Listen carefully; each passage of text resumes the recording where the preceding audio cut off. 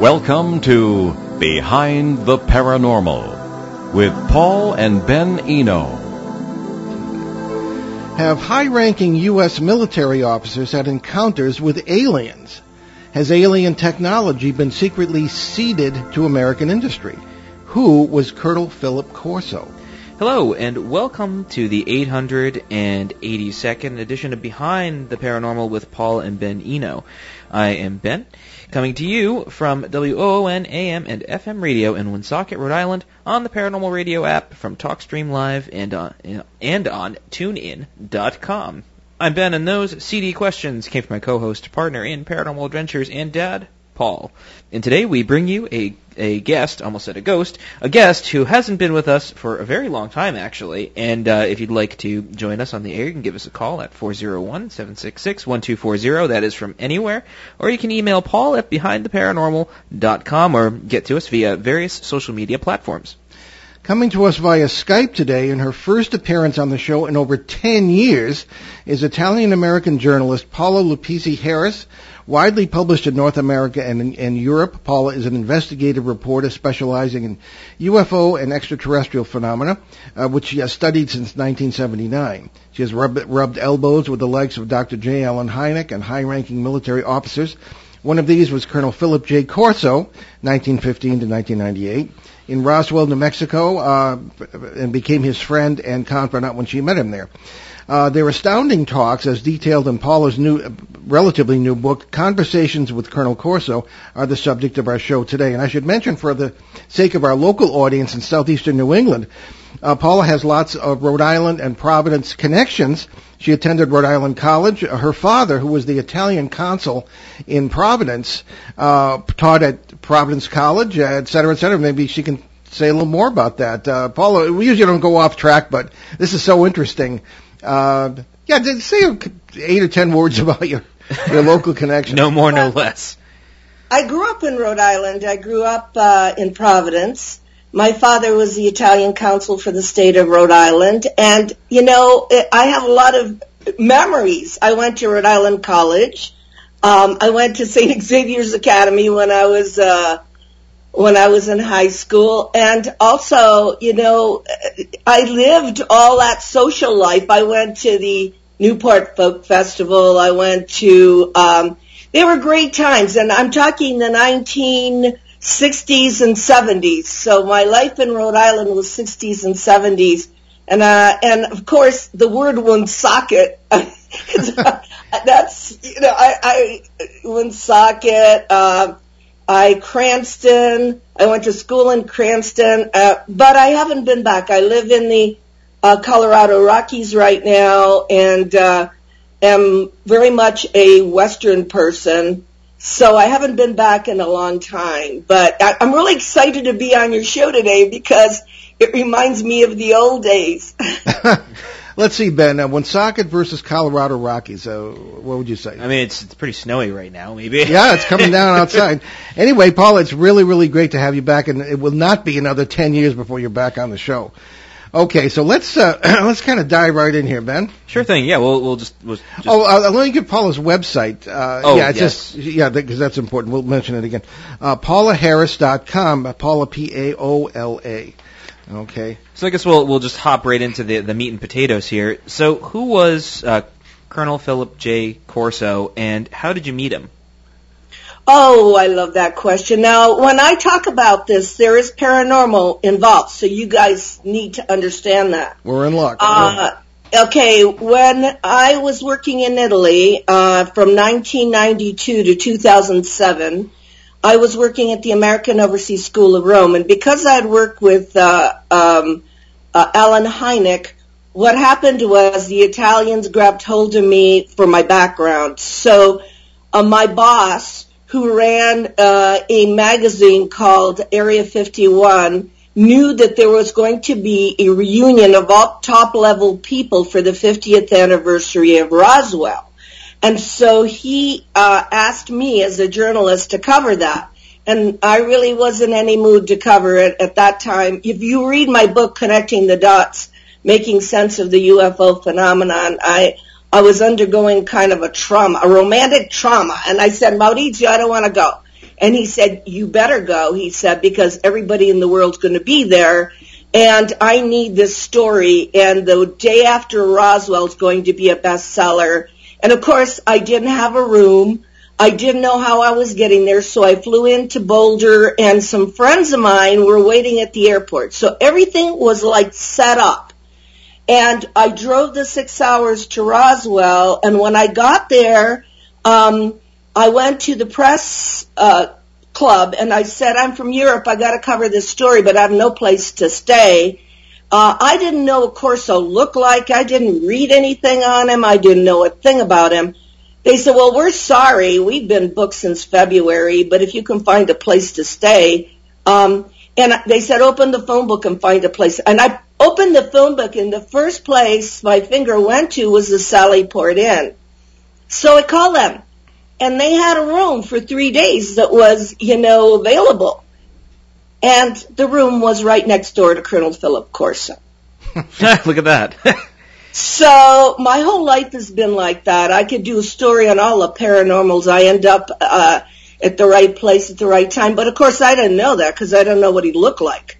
So I went to the museum. He was giving a lecture about the book The Day After Roswell, which, by the way, is not accurate. It was written with Bill Burns, and at the time of Corso's promoting that book, there was a lawsuit against Bill Burns and Neil Russell Productions. So one of our show co-hosts in the United States.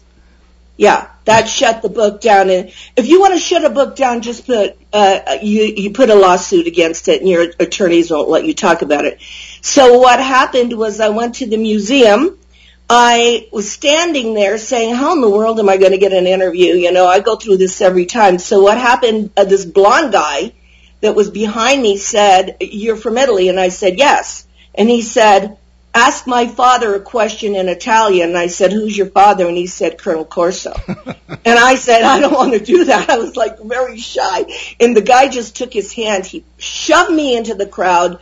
I didn't have a choice. So I asked him in Italian about the Santilli footage. I don't know if you know about the alien autopsy. Yes, we've done shows on that. Yeah. Okay. So I asked him a question about the Santilli footage, and he looked at me and he said, I tend to think there's some veracity to that, because he said one of the things that I had, one of the artifacts was that what it is kind of a lens that the being had over his eye. He said, I had those lenses, and he said we used to walk up and down the corridors of the Pentagon, and we could see at night. So we knew it was a light collector, and we developed night screening devices over that. So, and then he said, I want to speak to you. And he got me in the back room, and he said, I know you. And I said, no, you don't. You don't know anything about me.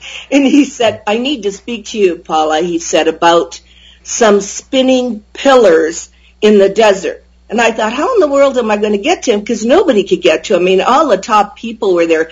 John Mack, Bud Hopkins, Linda Howe. I mean, everybody was there. And then I saw him coming out of the room next to me. And he said, I'm going to come to your room tomorrow at 7 o'clock, and I want to talk to you. And that started a relationship until the day he died, a very close relationship. And he asked me to record everything he said, so that I could later on, he said, continue after he was no longer there. And that is the book, Conversations with Colonel Corso, that I have here, which is all based on audio tape. Okay, now if I can just interrupt for a minute.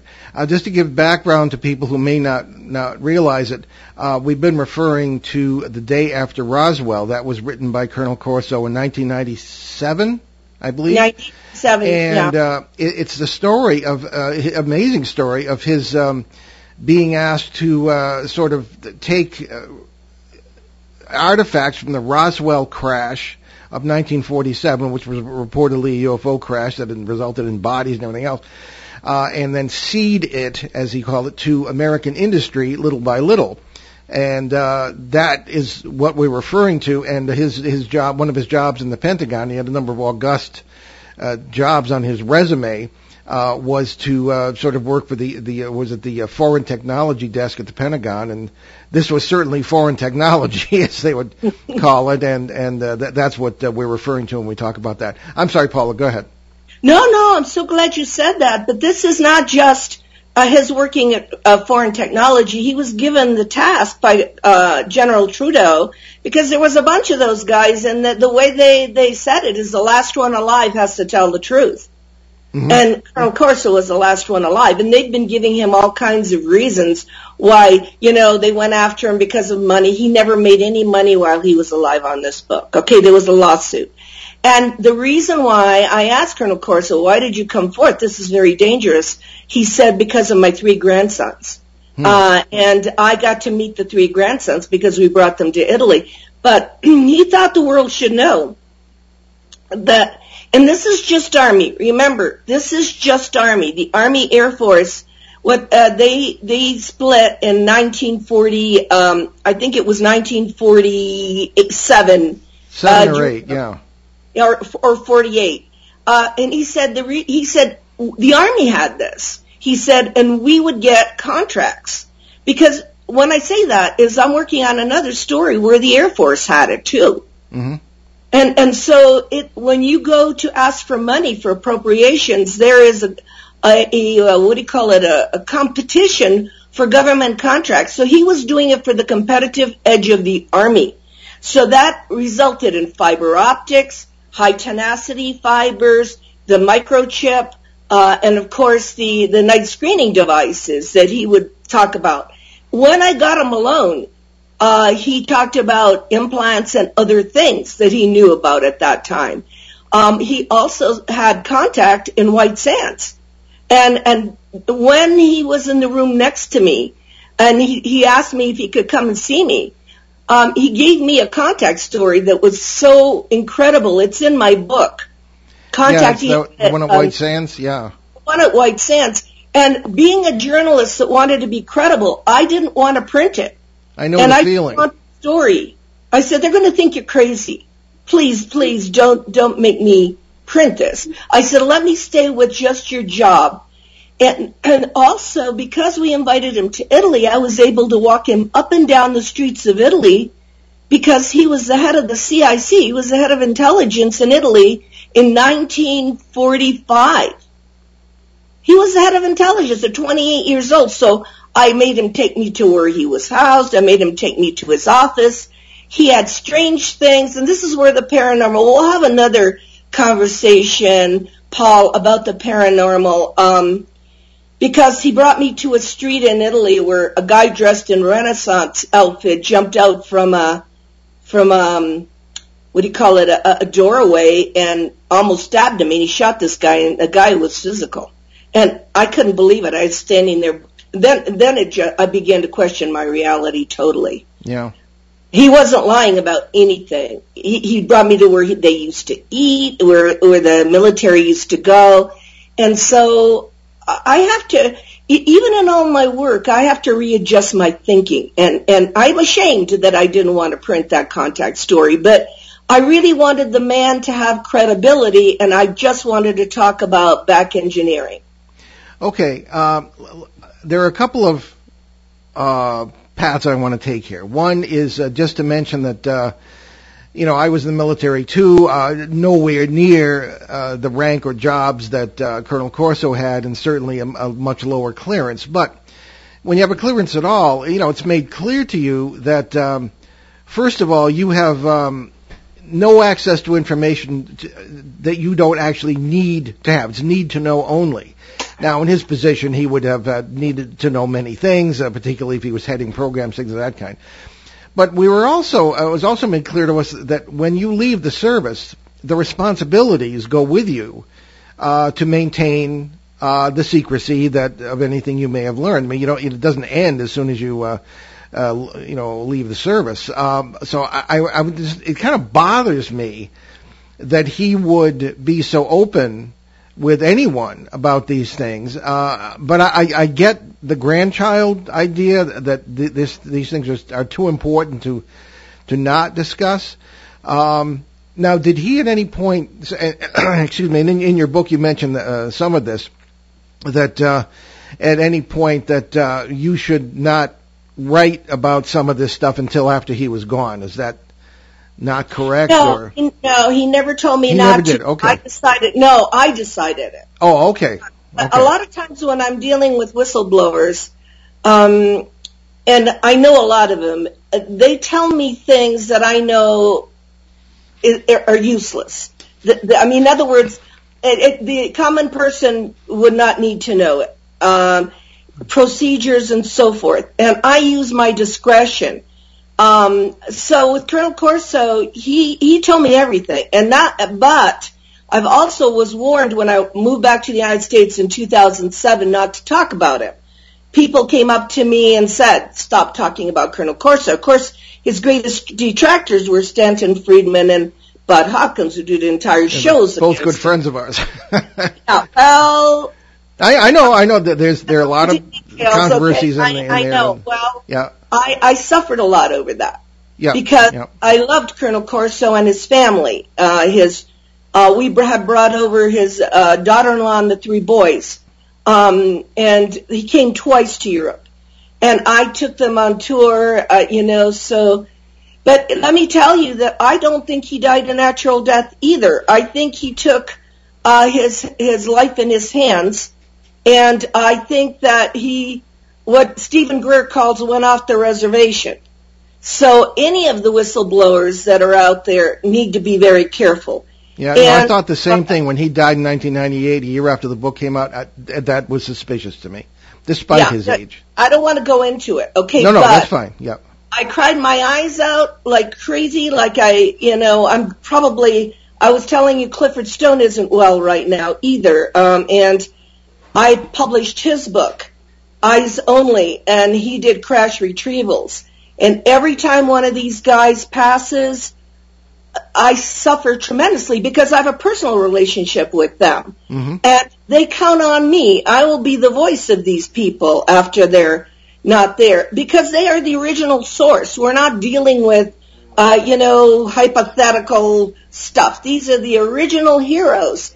I don't know if you know this, but I gave the address at Paul Hellyer, former Defense Minister of Canada's 90th birthday. Yeah, we know him too, yeah. Yeah. He's been on the show. I show up there and he says, Paula, everybody's laughing at me, he said, but you get up there and you give a 5-minute speech about what we know.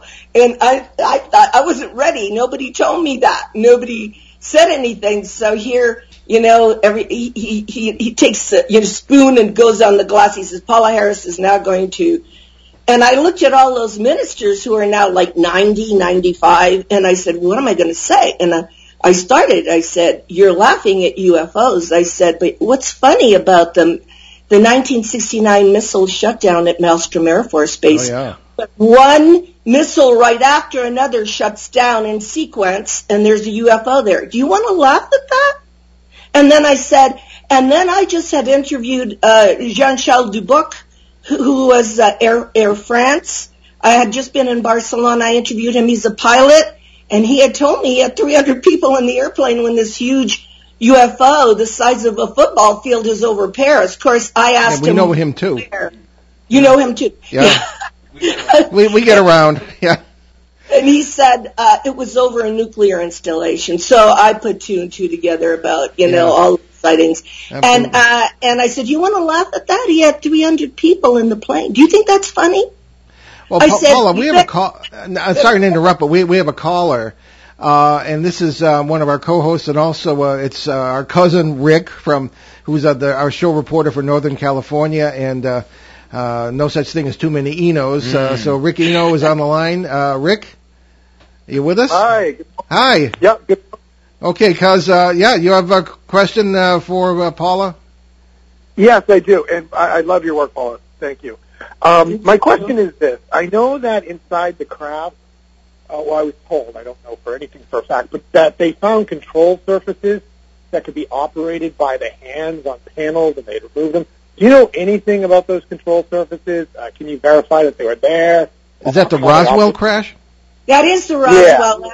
Yeah. That is the Roswell. All right, I'll stay out of this. Go ahead. Go ahead, Paul. So yeah. No, look, he didn't talk about that. He only talked about what he knew. And if you consider Roswell happened in 1947, Colonel Corso didn't get that stuff until 1960. So the thing is that I had also interviewed, before that, the mortician Glenn Dennis and Walter Hawk. And also because, it's a long story, someday we'll talk about it, I didn't work, something happened and I didn't work for the school anymore. So I was able to bring Jesse Marcel Jr. to Rome. And I spent a whole week with him and his family. So he was able to talk about his father at my house, with me. So anything I've ever done has been with the original people. And that is where that comes from. It doesn't come from Colonel Corso. Colonel Corso was basically back engineering. His claim to fame is that he went to industry and he told me the places he went, and there was no paper trail because he went with cash. And he brought when he told me he brought his German scientists with him, then I began to question a lot. And so I got an idea of what was going on. But Colonel Corso, like Jacques Vallée, guys that I don't know, believed in dimensionality. They believed in the paranormal. Yeah, we wanted to get into that. Well, Rick, is it snowing in San Francisco? No, it's sunny and about 54. So all right. Well, sorry I asked. All right. Well, any further questions or comments for Paula? No. That was what I was interested in hearing about the control service. That's kind of what I'm delved into right now. Okay. Yeah. So anything would be great. Okay. Great hearing you guys. Okay. Very good. Thank you, Rick. We'll talk to you soon. Okay. We have other questions from listeners. A listener at this point, but I think we'll take our mid-show break at this convenient time. You're listening to Behind the Paranormal with Paul and Ben Eno on WOON 1240 AM and 99.5 FM in New England's beautiful but snowy Blackstone River Valley with our great guest, Paula Lupisi Harris. We'll be right back.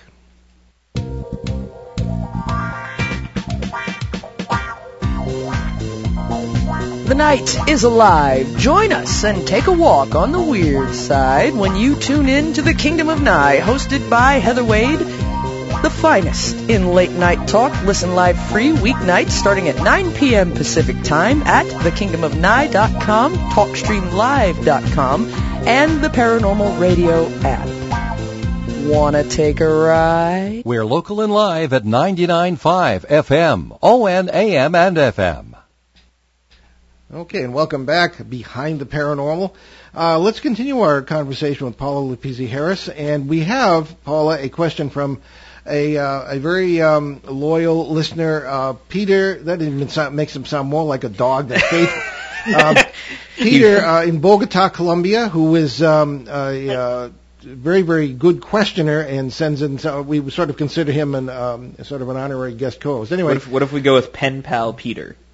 Pen Pal Peter. Okay. There we go. Then we can have the alliterations that we like. Indeed. And it doesn't sound as demeaning. So Peter writes to us, were there any important details that were changed between what Colonel Corso intended to write and the published version of his 1997 book, The Day After Roswell?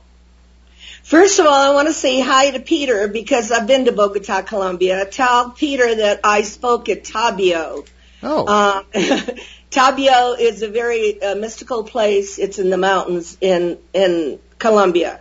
And I love Latin America. All my work is now only in Latin America. Because, forgive me for saying this, but a lot of the American ufology has turned into a kind of Disneyland entertainment that I can't deal with anymore. Yeah, we hear that. So a lot of my work, and we could do another show on this, is in Latin America. Interesting, yes. Yes, Peter. Yes, of course. The original manuscript, which I have, is not like the book.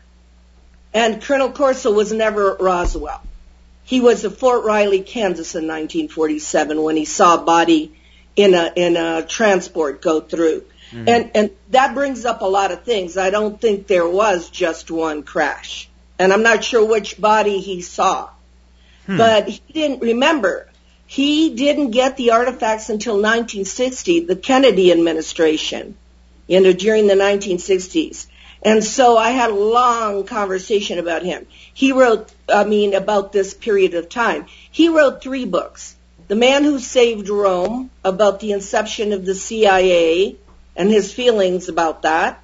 The Day After Dallas, which will never come out because it's about the Kennedy assassination. In fact, he was also on the Warren Commission.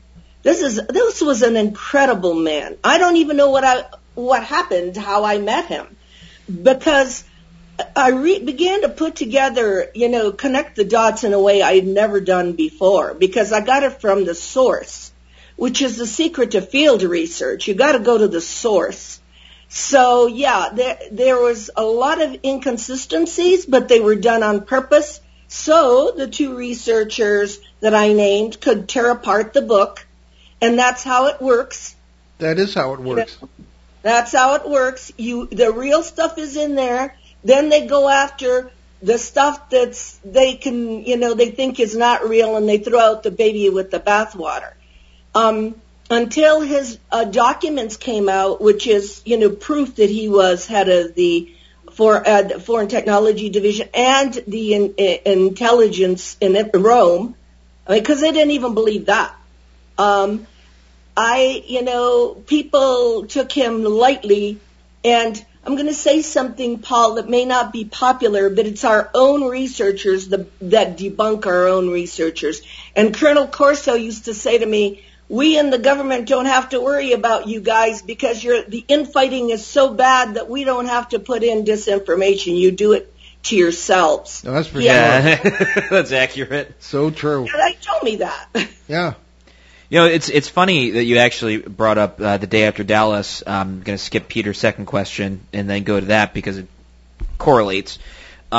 It's more than likely you probably can't answer the question, so if you can't, just say it.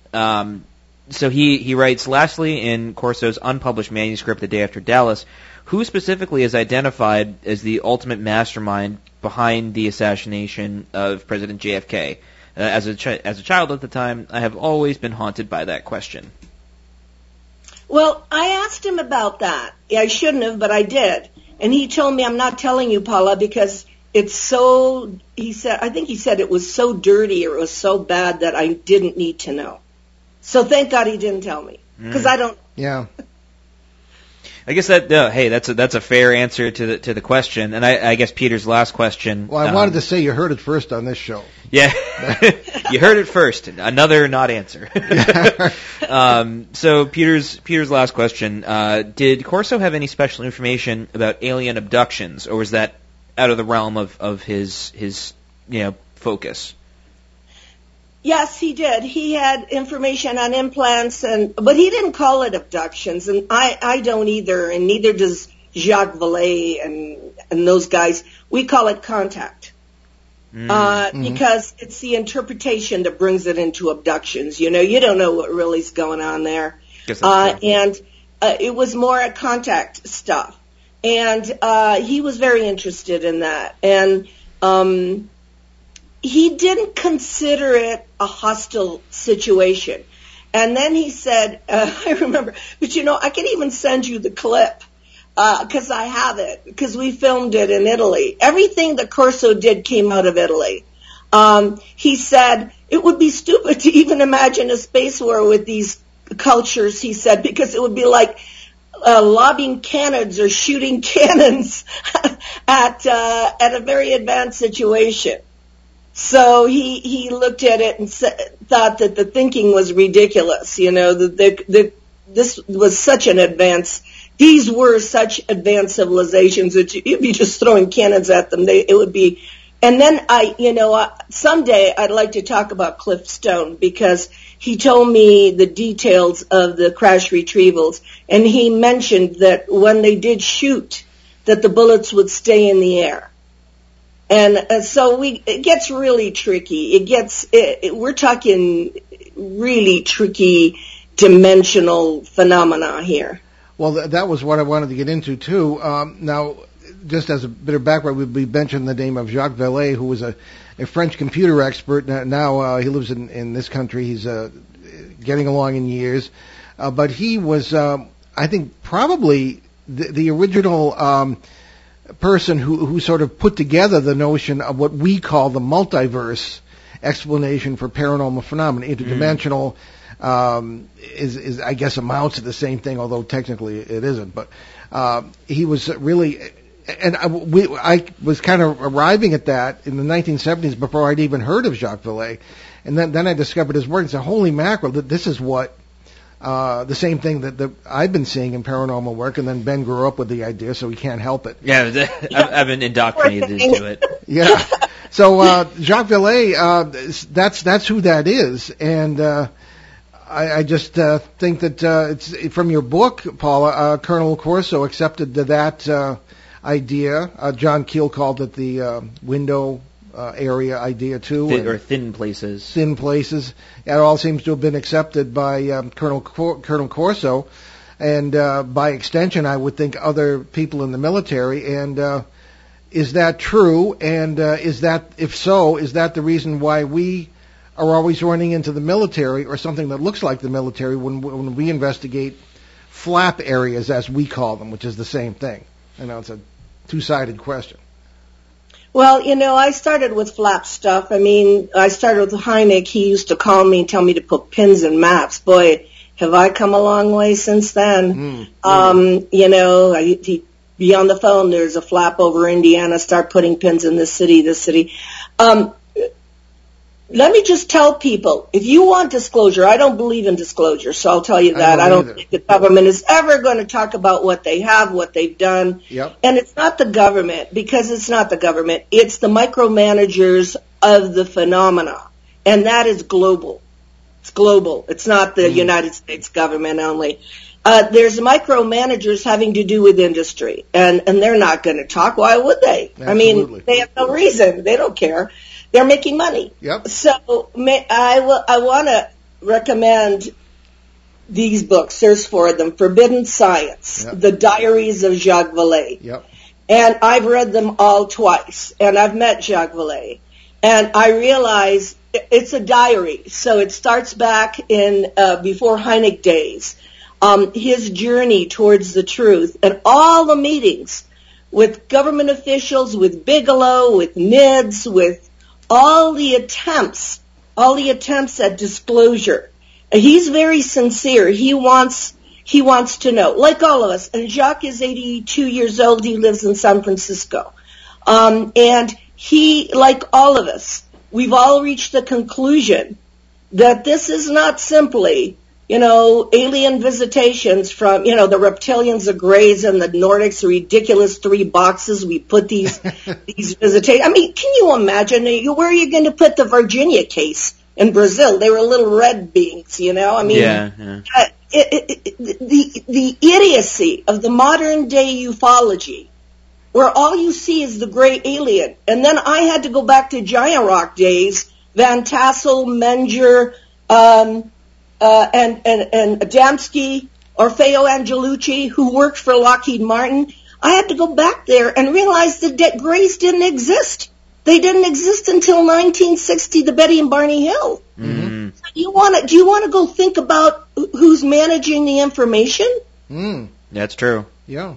They weren't around. In South America, Greys, that's not who's there. The Space Brothers are there. And they're physical. And so, if you study ufology internationally, then you realize we're being fed a mythology.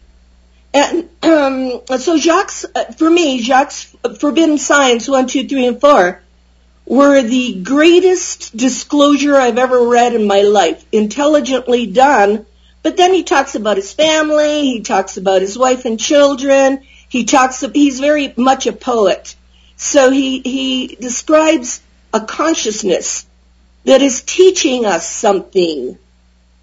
I don't know if you want to digest that. A consciousness that manifests sometimes as a UFO, sometimes as a being, sometimes as an experience, but it's here to teach this primitive humanity something.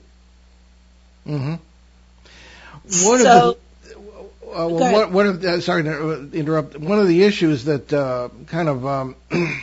we're always thinking of is people are always throwing around the term advanced, whether they're talking about craft or whatever the technology is or the people involved or the beings involved or whatever is going on. And I said, well, you know, what was the most advanced culture on Earth or the most advanced country on Earth in the sense of technology in the 1930s? It was Nazi Germany. How'd that work out? You know, I would much rather be dealing with a culture or cultures that are advanced spiritually and morally than ones who have the best gadgets. That's just a thought. Yeah, we're on the same page. We're on the same page. But he's on the same page, too. But you have to be able to discern. And how can you discern if you're ignorant? And you get what's being fed to you. You know, you can't just sit there and get what's being fed to you because it's mythology. I mean, people ask me the craziest questions, and I always say, do you read anything? And they'll go, no, we go on YouTube, and we see it all there. And I go, YouTube? I said, will you start reading some books? I mean, I have a library of over 300 books, and I'm going to jump in right now with something, too. I had asked you if I could talk about one of your favorite people. Sure. That has been your co-host, and that's Steve LaPlume. Mm-hmm. And I asked that because I kind of encouraged him to write a book. Yep. Yeah, he told us I was going to edit it, and he told us how much you helped him. Well, it was an accident again. I mean, that was not planned. I mean, he, by mistake, he had contacted me in 2004 when I was living in Italy, so I kind of kept track of him every 4 years because I don't even know why he called. But in this COVID time, I had time. I mean, it was the timing that was right. I had time. I couldn't go anywhere. I was frustrated. I couldn't travel. I would have been in South America with your friend Peter. Yeah. Okay. So he basically told me about this manuscript, and I had the time to help. But would people read the first-hand accounts of what goes on? And Steve ended up being amazing because Steve's a natural writer. Since I used to teach American literature, he has the same style of J.D. Salinger, you know, Catcher in the Rye, and because he has an amazing memory. I find that these guys that have contact have amazing memories. In other words, they're chosen for some reason to remember the events because it not only affects them, it affects everybody who talks to them. And his book, From Rendlesham to Redemption, that came out is, like I did with Clifford Stone, is I'm helping the world go to the source. And Steve is just besides being an amazing human being, a very, very kind and intelligent person. He's ex-military, so you know he can't make up stuff. I mean, this book that just came out should be added to everybody's library, the way Colonel Corso's is. So I'm just really the voice or the tool for these people. Yeah. Well, Steve is well known to our listeners. He's been a co-host of the show many times, a very dear friend, and present during the Rendlesham Forest UFO cases, the Rendlesham Forest incident of 1980, and actually in the following year as well. And that's who Steve is. So yeah, we encourage everyone to read that book. We have a link to it on our own show website as well. So Paula, in our last few minutes here, let's talk about your website, where people can find out more, and your other books before we get to any more questions. All right, my website, I'm Italian, so it's www.paola, Paola Harris.com. But I also put on a conference once a year in Laughlin, Nevada, and bring over foreigners. I'm the one that brought over Ricardo Gonzalez, Sisto Paz. These are contactees from South America. This year I'm bringing Egon Kregel, who's a rock star from Paris, who's a contactee, but has written 5 UFO books. So my company that does that is StarWorksUSA.com. Go on to StarWorksUSA.com. And it's my job anymore to bring over people from other countries so that the American public can get a 360-degree picture of what's going on. And can I add one thing, Paul? Sure. January of this year, there was a flap. And I'm going to be talking in Los Angeles about it, and I have all the film footage from Germany, Italy, and of course, just recently, Demi Lovato has contacted me. And she also New Year's Eve saw a UFO. So the fact that there was visitations or sightings on the first day of 2021, it's not because whatever's there, and they're not interplanetary, all of them. Whatever manifestation of consciousness is there is on vacation. It's because of a very clear manifestation, maybe for 2021. But PaulaHarris.com is my regular website, and then Starworks USA is the conference that I run in Laughlin. And then my books, Connecting the Dots, Making Sense of the UFO Phenomena, Exopolitics, Gateway to Another Reality, How Do You Speak to a Ball of Light, is all about orb phenomenon. You know, it's all about balls of light, because I've done so much research, I don't even want to go into it, but the idea of the manifestation in light, balls of light and so forth. We got to remember, if we live in a dimensional world, there also exists beings of all kinds. I was with Monsignor Balducci, and not all beings and demons are aliens. Right. So we got to get off that. Or vice versa. We have to separate the phenomenon of maybe craft with the dimensionality of beings, and they could be negative or positive or whatever you attract. Well, so we put labels on things that we can understand. Exactly. Yeah. So may I encourage you to keep going in this dimensionality, because it's where all of us, where Jacques, where I, where even Colonel Corso, a lot of people that are into quantum physics and so forth, believe the phenomenon exists in a form of consciousness. Yeah. Ben has a question. I do. I've been trying to figure out how to word it for the last 20 minutes, and it might not come out the way I want it to. So bear with me. I guess kind of to just reach, not really a conclusion, but sort of bring it to today, right? So there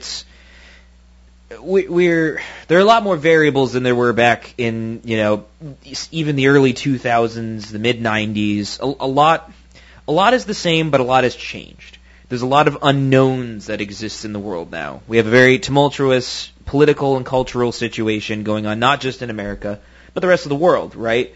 It's there's a lot of spooky things happening, and a part of me wonders if any of this is, the military is very, very vast. There are many different hands and arms and minds working on many different things at the same time, and I think it's very easy as a simple civilian to think, well, they're all focusing on this, they're all focusing on that, and and as an ignorant civilian, I know nothing about how it all works. So, with Colonel Corso's legacy in mind, is his work still being carried out? Is this still a priority of the military, the government? Is this still something that we're dealing with now? Has it changed, or do you know? Wow. So I don't even know where to start with. I told you. That's why I've been trying to figure out how to narrow it down, and I did not do a good job. Okay. Let's put it this way. The disclosures that are coming out right now have an agenda. Yep. Mm-hmm. They're coming out of the current New York Times stuff. The agenda is, I'm very close with Carol Rosin, so I can only say it this way. If you watched the Stephen Greer Disclosure Project, Carol Rosin said that she worked with Werner von Braun. Adamski wrote a book, and he said, look, we could change the timeline. If we had spent the time and money going into outer space, we would have met our cousins by now. And we didn't, not even with the space program. This planet runs on war and reconstruction. And so anything that is coming out here is going to have some kind of financial attachment to appropriations for some kind of war. And if you run out of an enemy, like Carol said, like Wernher von Braun said, the only other enemy that you can have is going to be a space war or a space enemy or a false flag or an alien invasion, which should have happened years ago but never happened. What was it George Orwell said? War is peace, war is peace or something? No, war is appropriations. In other words, what's coming out now is what I used, actually, Paul Hellyer, is the national security ticket. It's, we better get together money for exotic weapons, because if the aliens come and they invade us, and they do exist now because we told you they exist through military film footage, we gotta get the appropriations to be able to get these weapons to fight them. This is what the planet thinks. This is how the planet thinks, unless you can go into more, and that's why I'm in Latin America so much, more of an esoteric thinking. First, logically, if we were going to have an alien invasion, they would have done it a long time ago. And secondly, why aren't we thinking that maybe all this is, and it's just like what happened with Steve LaPlume. All that was to get his attention. So when these things, and I don't know what they are, get your attention, your life changes. So you could go either way. You could be fear-based if you put it in the fear-based box, or you could be illuminated if you put it in there's something out there that we don't understand that could be greater than us, and maybe humanity has a greater potential. And they're just saying, here we are. Well, it's refreshing to hear someone have a similar take to disclosure that we have. Mm. We speak at UFO conferences, not any of the major ones, but in the Northeast here, we're well known for that. And we're on panels at the end, and the disclosure inevitably comes up. And we used to have the likes of our dear friend, the late Rosemary Ellen Guiley, with us on the panel, for example, someone whom we loved dearly, but we didn't agree on anything except what day of the week it was. Mm. And she would speak learnedly about disclosure, and then someone else would, Linda Zimmerman maybe, and then I would say, well, I'm sorry, I don't believe any of that. Let's have a show of hands. Who believes what the government says? And the whole audience kind of groans. And we have a very similar approach to what you just said so well, Paula. So disclosure, I mean, it'll have an agenda, it'll be incomplete, it'll be inaccurate, and it'll be agenda. And people think the government is some kind of huge monolith. It's not. I mean, the military services, as Ben pointed out, are in competition. Who has this? Who has that? Nobody talks to anybody, and it's really rather a mess. It's like a very, very dysfunctional workplace. Yes, something like that for sure. Well, you shouldn't really look there for your answers. And as a teacher, an ex-English teacher, would you guys read? I was going to say your books too. I mean, the books that are out there from the source material, Alan Hynek's book. Jacques Vallée's diaries have every meeting that was ever, the Rockefeller meetings, the NITS meetings. Mm-hmm. But people stop just using YouTube as their source of information, because that is tainted with an agenda. Sure. Mm. We're going to send you a UFO video that we ourselves caught in the presence of a number of people who were working with us at the time in Pennsylvania, May of 2019. I'm sure you know Mark D'Antonio from MUFON. Yes. And mm-hmm. Mark is a dear friend of ours, co-host of the show, et cetera, et cetera, et cetera. And he couldn't come on that trip and will be tortured by inner demons for the rest of his life because he wasn't there. Because tremendous video. We'll send you that, and I'd like to get your take on it. But in the meantime, tell us once again your website, and people can go from there. Please send me that video. I really want to see it. My website do that today. www.paulaharris.com. Excellent. And yeah, Paula, I say because that's my Italian name, but Paula is just fine. Okay, very good, because that's what we've been saying on the whole show. Well, we're definitely going to have you back very soon, and we'll be in touch off the air. And terrific show, and keep up the wonderful work. I admire it as much as anyone, and we both do. And Indeed. You're doing tremendous service. So, Paula, we'll talk to you later today, I hope. All right, take care of you guys. Don't get snowed under. Yeah, We'll try our best. We'll try our best. Anyway, so Ben, let's take away our announcements here. Sure thing. So, we have quite a couple of announcements that we'd like to make as soon as I get to said announcements. Well, I can do the first one. Well, I just found it, so it's all coming together slowly but surely. Plans are still on for an in-person New England Parafest on April 10th and 11th in Kittery, Maine. We plan to be there both days, but we will do a live broadcast of the show from there on Sunday at noon. Then we're scheduled to speak that afternoon at 3:15. Other speakers will include Shane Searway, Andy Kitt, Dennis Stone, Nomar Slevik, the Connecticut Paranormal Research Team, Kristen Evans, Dave McCullough, Lynn Nickerson, and Tom D'Agostino. And you can check that out on Facebook. That's New England Parafest 2021. And we're working hard on our new book, Behind the Paranormal, 3 Uneasy Skies. That'll actually be our first specifically UFO book. Also contributing will be our colleagues Shane Searway, Alexander Petikoff, and Valerie Lofaso, someone you'll be hearing more about soon. The book will also contain the best of our interviews over the years with the great researchers in the UFO field, and including, she doesn't know it yet, Paula here, I hope will be able to get her permission to use this interview in the book, as well as some of our own experiences. Look for the book release toward the end of this year.